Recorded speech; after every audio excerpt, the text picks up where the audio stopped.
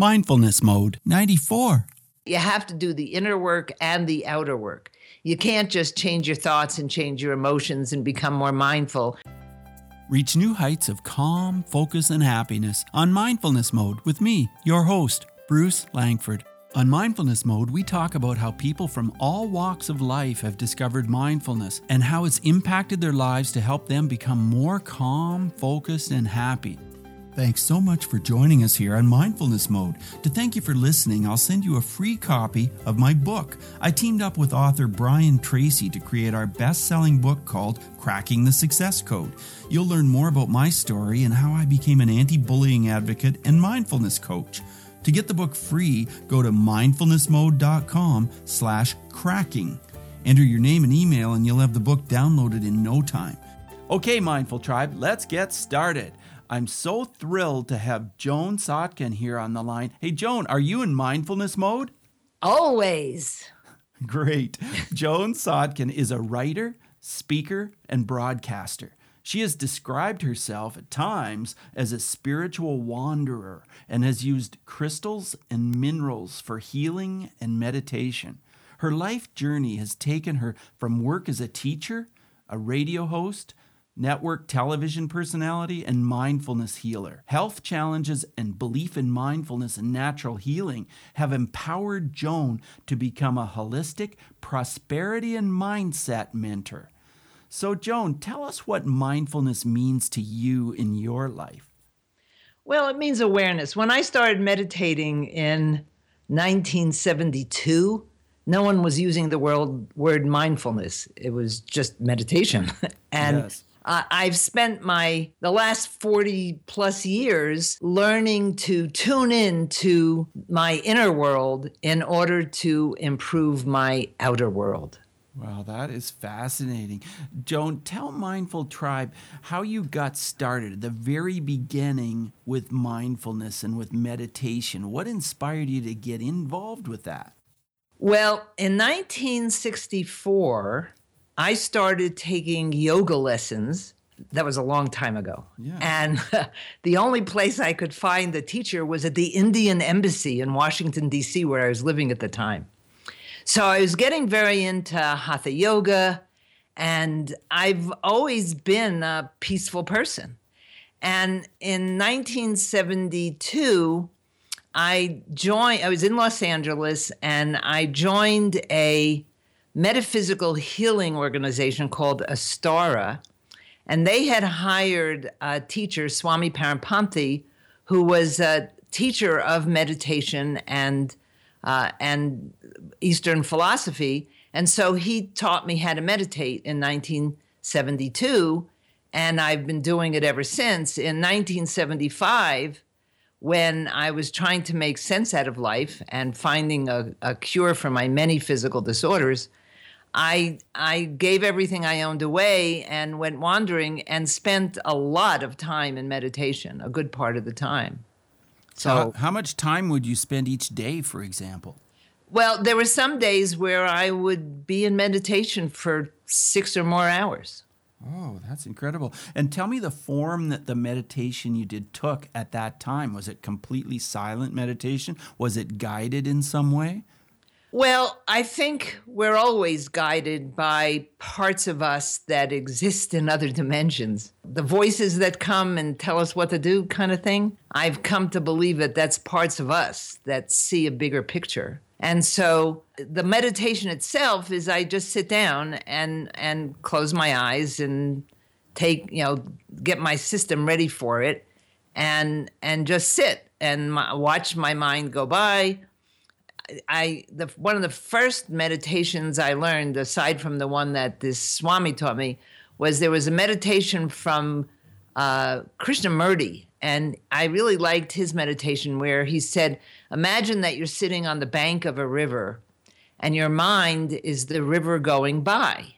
And just watch the river go by. Don't try to stop it. Don't judge it. Just watch it go by. And eventually your mind is going to slow down a little bit. I think this idea of having to achieve silence and a quiet mind goes against what meditation is. To me, it's not about achieving anything. It's about just sitting still.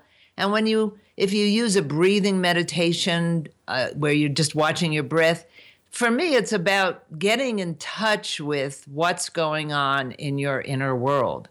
And in order to do that, you pretty much have to watch those thoughts go by and let go of them so that you can really get in touch with what's going on inside of you. For me, when I teach people, I help them get in touch with the kinesthetic experience within their body so that they can get in touch with what they're feeling. Because to me, the thing that we're so missing in our culture is our ability to recognize our emotions, which really are the creative force behind our life stories. Oh, yeah, that's really true. I want to go back, Joan, to something that you said. You said parts of us that exist in other dimensions. And I'm wondering if you can expand on that. Tell us about those other dimensions and what this means to you. Okay, this is where we get into the woo. Right, we do, yeah. The Twilight Zone. Okay, so we're very aware of three-dimensional reality. But to me, that's not all there is. And, people will say there are 12 dimensions, there are 5 dimensions.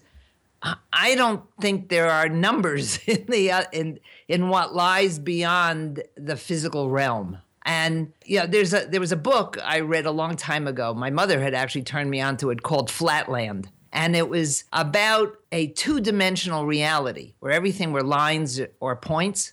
And there were squares and trapezoids, but they didn't have any, height. It was just flatland. Right. And one day a sphere came into flatland. So all anybody could see was 2 intersecting points. And when the sphere started telling people in flatland about spaceland, it was like, oh no, that can't be. Yeah. And people actually got afraid of it and just wouldn't talk about it. And eventually some of the people started to believe.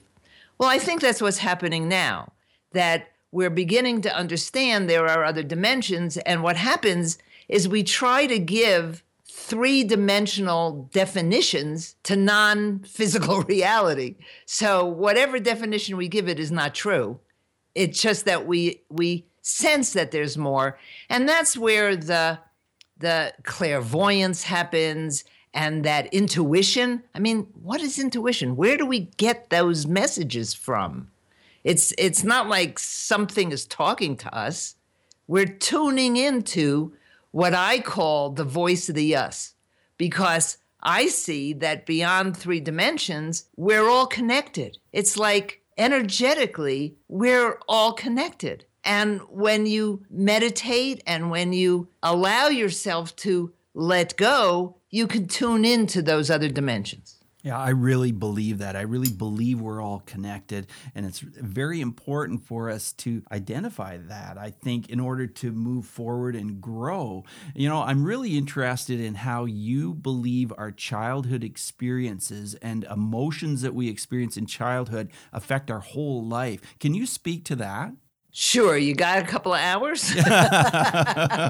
I'd love to spend a couple of hours talking with you, Joan. All right. So basically, very simplistically, you have beliefs, thoughts that lead to emotions, that lead to behaviors, because all those things lead to the decisions you make that lead to your behaviors. Right. But when you're a kid, when you're tiny little recently born, you don't have any verbal skills. You're just sopping up all the energy around you, and you're responding automatically to what's going on around you. So if the people around you, for example, are filled with fear and worry and longing, and that's why firstborn have different experiences than the otherborn, because the parents are usually a little more tentative with the firstborn. So you pick up your parents' or caregivers' emotions at the time of your birth. Actually, it can actually happen in utero, and they've been doing studies that show that. And then when something happens to you, you respond, and you don't have verbal skills. So you don't say to yourself, is this the best way to respond, and what are my options? You just respond, right? Yes. So for example, in when I was a child, which was a long, long time ago, there was a theory that you should feed children on schedule, not demand. Okay. So when I did some healing work and went back in time with hypnosis and a number of other techniques, I got in touch with that hunger, and it wasn't satisfied until it was the right time. And so as a little baby with no sense of time, I had this really intense sense of hunger and feeling that it wasn't going to get satisfied.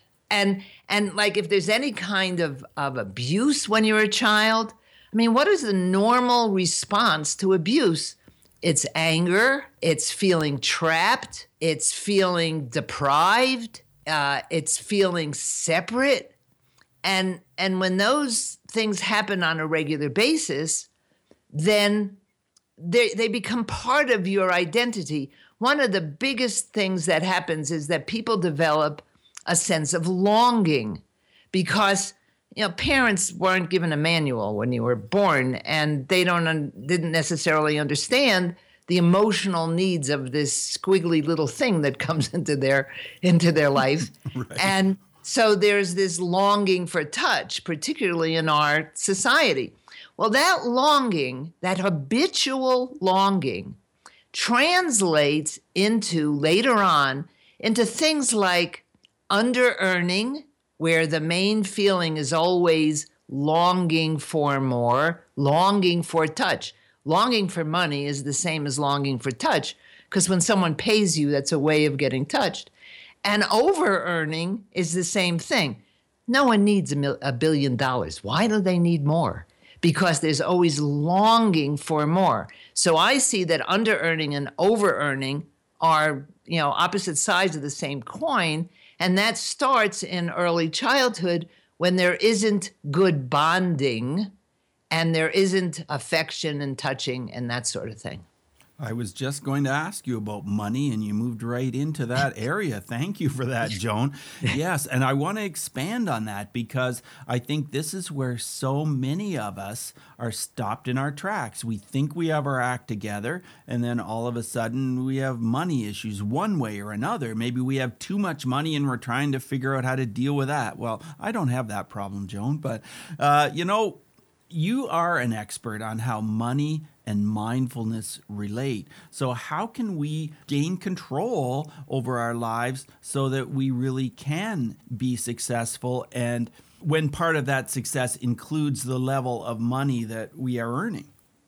Okay, so the first thing is that whatever issue you have about money is never about money. Money is just the way you're acting out whatever issues you're acting out. Okay. So using mindfulness techniques to get in touch with your emotions is going to help you have a better life expression.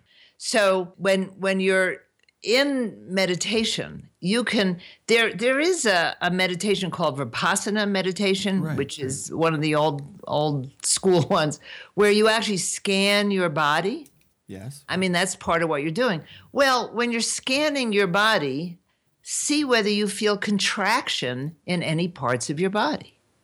And that contraction is an expression of an emotion. When I'm teaching people how to recognize their emotions, because the system I use is recognize, release, and replace. So when you're recognizing them, you basically have to recognize the kinesthetic experience in your body. Emotions don't happen in your head. They happen when these little things called neuropeptides attach themselves to receptors in the cells of your organs and different parts of your body. So you need to get in touch with the kinesthetic experience within your body. And then emotions by their nature want to be expressed. And so once you get in touch with that kinesthetic experience, you can actually make the sound of the feeling. And that helps to express it. This is a very basic technique.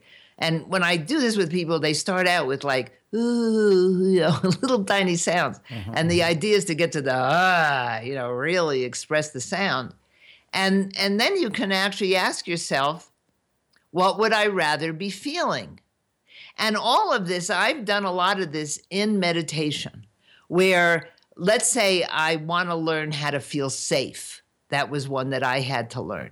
Yes. Well, what does safe feel like? Where do I feel it? What is safe? And to use the meditation, the affirmation, I am safe, and allow myself to not just say it in my head, but to imagine what it feels like in my body. And this is done very easily in meditation when you've pushed aside all the distractions. I see. So you're obviously very successful and you really understand this very deeply. So how do you think you arrived there? Do you attribute all of this to the hours you spent daily in meditation? Is that what was life-changing for you? No. First of all, I came from a family where the spoken rule was Satkins don't feel. Okay, so it's not like I was coming from a family where we learn to express our feelings. Right. My father was pretty shut down.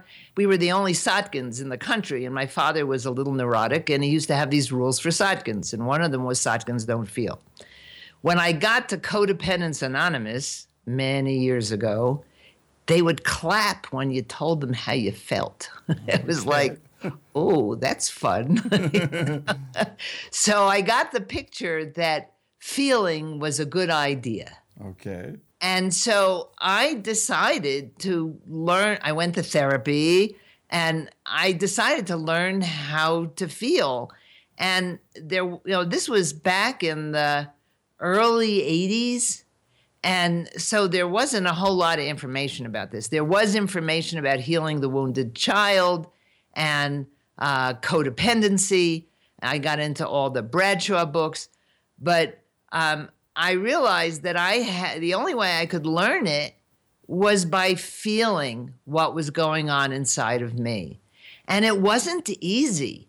I had a deal with the therapist at the time that if it got too intense, I could call her up and she could stop it for me. Yes. And it was, when I started getting rid of the shame and the anger and the feelings of deprivation, and this has been going on for a really long time. Even recently, I've gotten in touch with stuff like the whole touch piece, and now I've been looking at fear of success and fear of failure. And so to me, it's an exploration. What I've learned is that there are no negative feelings. People use that expression, negative feelings, negative emotions. They aren't negative. They're just uncomfortable. And when you allow yourself to feel the uncomfortable feelings that are stuck inside, they don't last forever. You just have to go through them to let them go. And that creates a lot of healthy behavior because you're not acting out these repressed emotions through everything that you're doing. So we really need to allow ourselves to feel those feelings that we would maybe rather not feel. Absolutely. And because we have this idea that it's bad to be uncomfortable. So the idea is to understand that all of those emotions are parts of you. To me, the path of mindfulness includes self-awareness. And when you begin to become aware of the emotions that are the creative force behind your life stories, that's part of mindfulness to me. And as I said, once you allow yourself to start feeling the feeling, it's not going to last forever. It might get very intense, and you might make an arrangement with someone to do this work so that if I call you, I can tell you what's going on. You have to do that. Otherwise, you're going to stay stuck where you are. When people tell me they're stuck, it's usually because they're stuck emotionally and they're not willing to move through the emotions to the other side where it can be very clear. So it's not so much that they don't know how, it's just that they're not allowing themselves to do it. They don't, right, and they may not know how. I mean, particularly men were not taught how to express emotions. And it's amazing because many of my clients are men. And so we start out with the simple, what's the kinesthetic experience in your body? You don't have to have words to be in touch with your emotions. Emotions weren't created with words. They're kinesthetic experiences. And that's what you need to get in touch with. Emotions never exist by themselves. It's like notes. When you're singing notes, there is the note, and then there's overtones and undertones. And the same thing with emotions. I might be angry, but it might have a piece of betrayal or violation. So there's nuances to emotions, but you don't have to have a good emotional vocabulary in order for you to express emotions. Well, it's fascinating, and you've put so much of your expertise into a course you're working on, a Udemy course. Tell us about that and what form that is taking. Okay, so I decided I needed to do a course on Udemy. Yes. And I happen to like standing in front of a video camera and talking. Yes. I had to get it good as I am sitting in front of a mic and talking, which is a whole different ballgame. Anyhow, the course is called Financial Freedom Formula, a Holistic Blueprint for Success. And in it, my whole thing with prosperity, and I mean, that's my shtick, is that you have to do the inner work and the outer work. You can't just change your thoughts and change your emotions and become more mindful. You also have to learn financial skills because money doesn't take care of itself. You have to learn how to take care of it. And so the course is a combination of what are simple things you can do, because most people resist taking care of their money because they bring their shame and their anger and all that stuff to their money. And the idea is to be able to just deal with the money from a more detached place. So I'm teaching very basic financial skills and explaining this whole theory about how our emotions create our life, are part of creating our life stories. And I go into the recognize, release, and replace thing that helps you alter your emotional habits if you're willing to overcome the resistance. And I also have a piece in there about reprogramming your subconscious so you can overcome the resistance. And you tell exactly how to reprogram your subconscious, I take it. Yeah, well, in my book, Build Your Money Muscles, I introduced the power word technique, which is based on one of the energy psychology techniques, Be Set Free Fast. I had written the manual for that with the creator of the technique, Larry Nims, who was a clinical psychologist. And I didn't want to put the whole thing in my book, so I kind of condensed it down to the power word technique, and that's what I'm teaching in this course. Fascinating, absolutely fascinating. Joan, I've worked in the field of bullying prevention for some time, and I've seen how mindfulness can really make a huge difference in the lives of kids or adults who have been bullied. Now, you understand this in a whole different level because, of course, sometimes we bully ourselves or we have responded to childhood bullying, and that emotion is still being carried with us. But do you have thoughts or a story about bullying that you can share with us? Well, I was never bullied because I've always had this don't mess with me attitude. Okay. So, I was tall when I was a kid. Yeah. And I was a leader, so no one picked on me. Yes. And when I remember, I was born in 1940. Okay. And the world was a lot more peaceful when I was young. I mean, we didn't have to worry about being abducted, and we rode our bicycles and we walked to school, and the helicopter parents didn't exist. And it was a very different world. Right. So that bullying wasn't something that was part of my experience as a child, which is not to say that no one in my age group was bullied. It was just gentler. There were fewer people, and life was a little easier back in the day. Yeah, yeah. Well, those really were the good days as you described them, because it's true. There's so much focus now on the dangers. And personally, I think, focusing on something can cause it to be manifested. And that just seems to happen. What do you think about that? Well, it's true, but there were also fewer people. Sure. Right now we're acting like rats in a cage because it's so crowded. And it's like when I started my business many years ago, there were very few people who were entrepreneurs. My father was an entrepreneur and both my grandfathers were, so it was something that wasn't foreign to me. But now look how many people are trying to go into business for themselves. And when I first got onto the internet 20 years ago, there were only 500,000 sites all over the world, the entire world.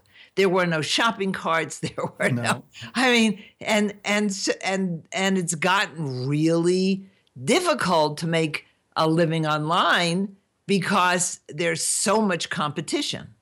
And as I said, we're acting like rats in a cage. And so it's a matter. I mean, the kids who are born today are more tuned into how this whole thing works.